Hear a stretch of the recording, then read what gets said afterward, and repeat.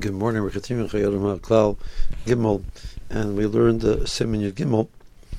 He talks about this idea of the Tzoah is not being karmite.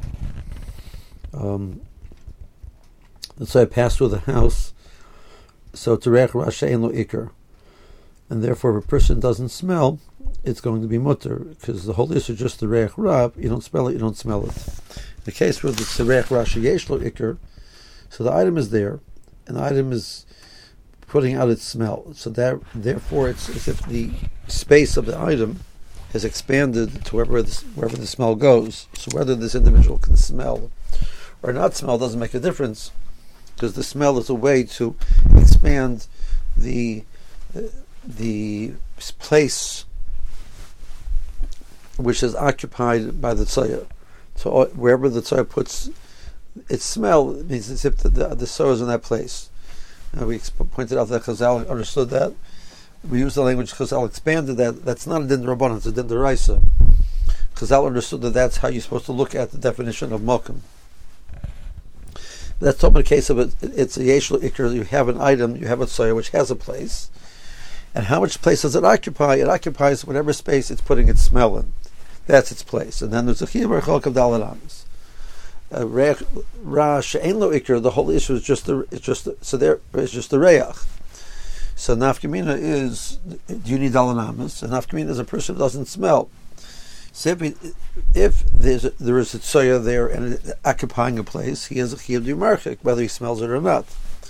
If the whole issue is the smell, if he can't smell, it's going to be mutter. If a person takes a spray and sprays it into the air, and for that period of time you don't smell the smell of the Reiach Rasha ein lo ikar, because the smell of the spray overpowers it. But the source is still there and it's still putting out the bad smell, but it's being covered over, as it were, with the good smell. So in the case of Reiach Rasha ein lo ikar, that's for sure going to be mutter, because right now you don't smell it. It's the same thing as a person who doesn't smell, that he's mutter because you can't smell it. You can't smell it. But if it's a Reiach Rasha yesh lo ikar, that the item is there, the item is putting out a smell, but you covered over the smell, as it were, so it doesn't take away the fact that the Tzoah is putting its smell out over that area and would be problematic.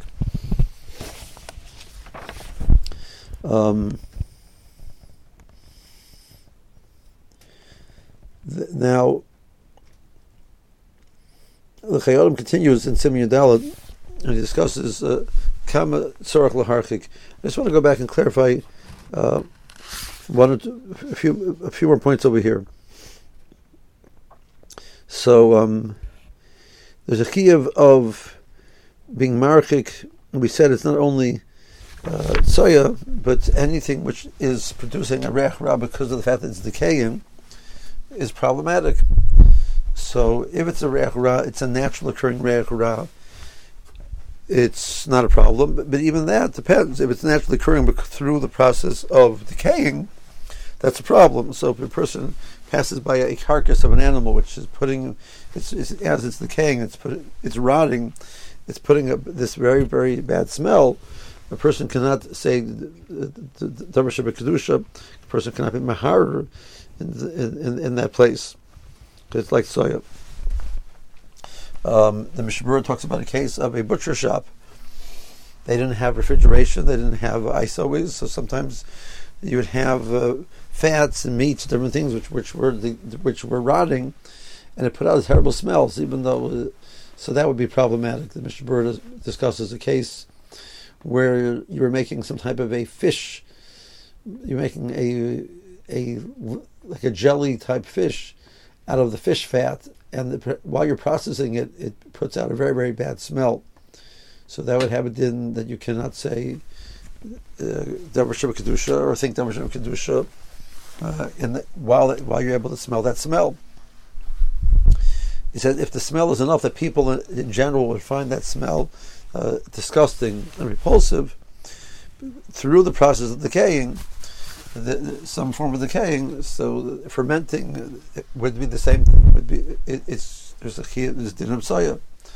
he says a fascinating idea he brings from the Aliyah Rabbah, that the person has a wine cellar and the wine is fermenting. So sometimes during that process, the smell is a very, very, very disgusting smell. Eventually it smells better. But while it's processing, it's going through the breakdown of organic material. So there's going to be points where it doesn't smell good. So this would have a halacha of Tzoah, and the person would be mechuyev to be marchik away from the smell. Daled Amos. I saw an interesting shaila that Rizulberstein discusses is the poskim say that the person smells bad because of the sweat on his body. That's not because of decay, and therefore that doesn't have this halacha. But a person has very bad smelling socks, so that is along the lines of some element of reacting. There's a reaction which is taking place which is causing it. So the body itself doesn't become problematic. A person doesn't have kiver chokah from his own body. He has smelly feet. But a person transfers that smelly into his socks, and you have the smelly socks. There could be a dinner chokah from smelly socks if the smell is overpowering to the point that people find it repulsive. There would be an issur to say davar sheva kedusha in the presence of such an item.